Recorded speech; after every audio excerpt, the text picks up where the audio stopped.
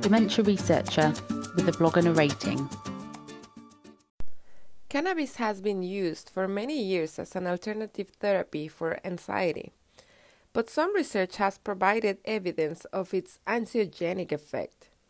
Anxiogenesis means that it can cause anxiety as well. Therefore, are cannabinoids good for treating anxiety?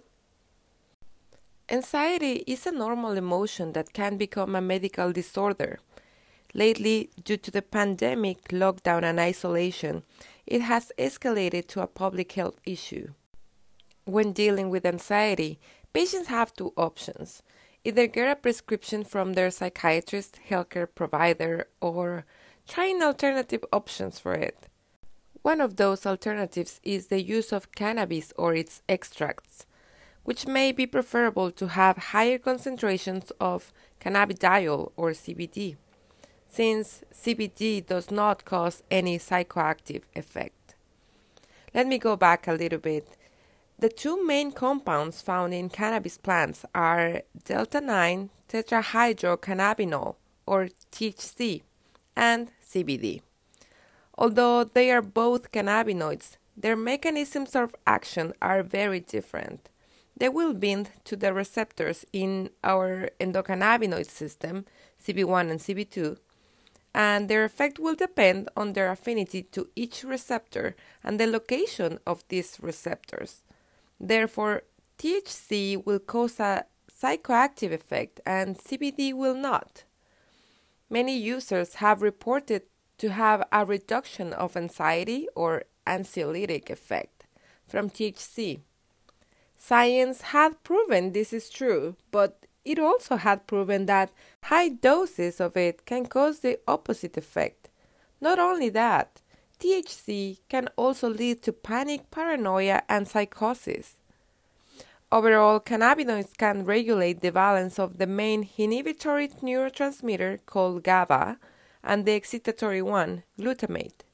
Higher doses improve the interactions of CB1 receptors in GABAergic terminals, resulting in an anxiogenic effect, and lower doses will tend to cause an interaction with the CB1 receptor on glutamatergic terminals, leading to an anxiolytic effect. CBD, on the other hand, seems like a more promising treatment for anxiety, since it facilitates the neurotransmission mediated by the serotonin receptor 5-HT1A. In other words, it causes a serotonin-like effect, stabilizing our mood and improving our happiness. CBD is particularly higher in hemp extracts.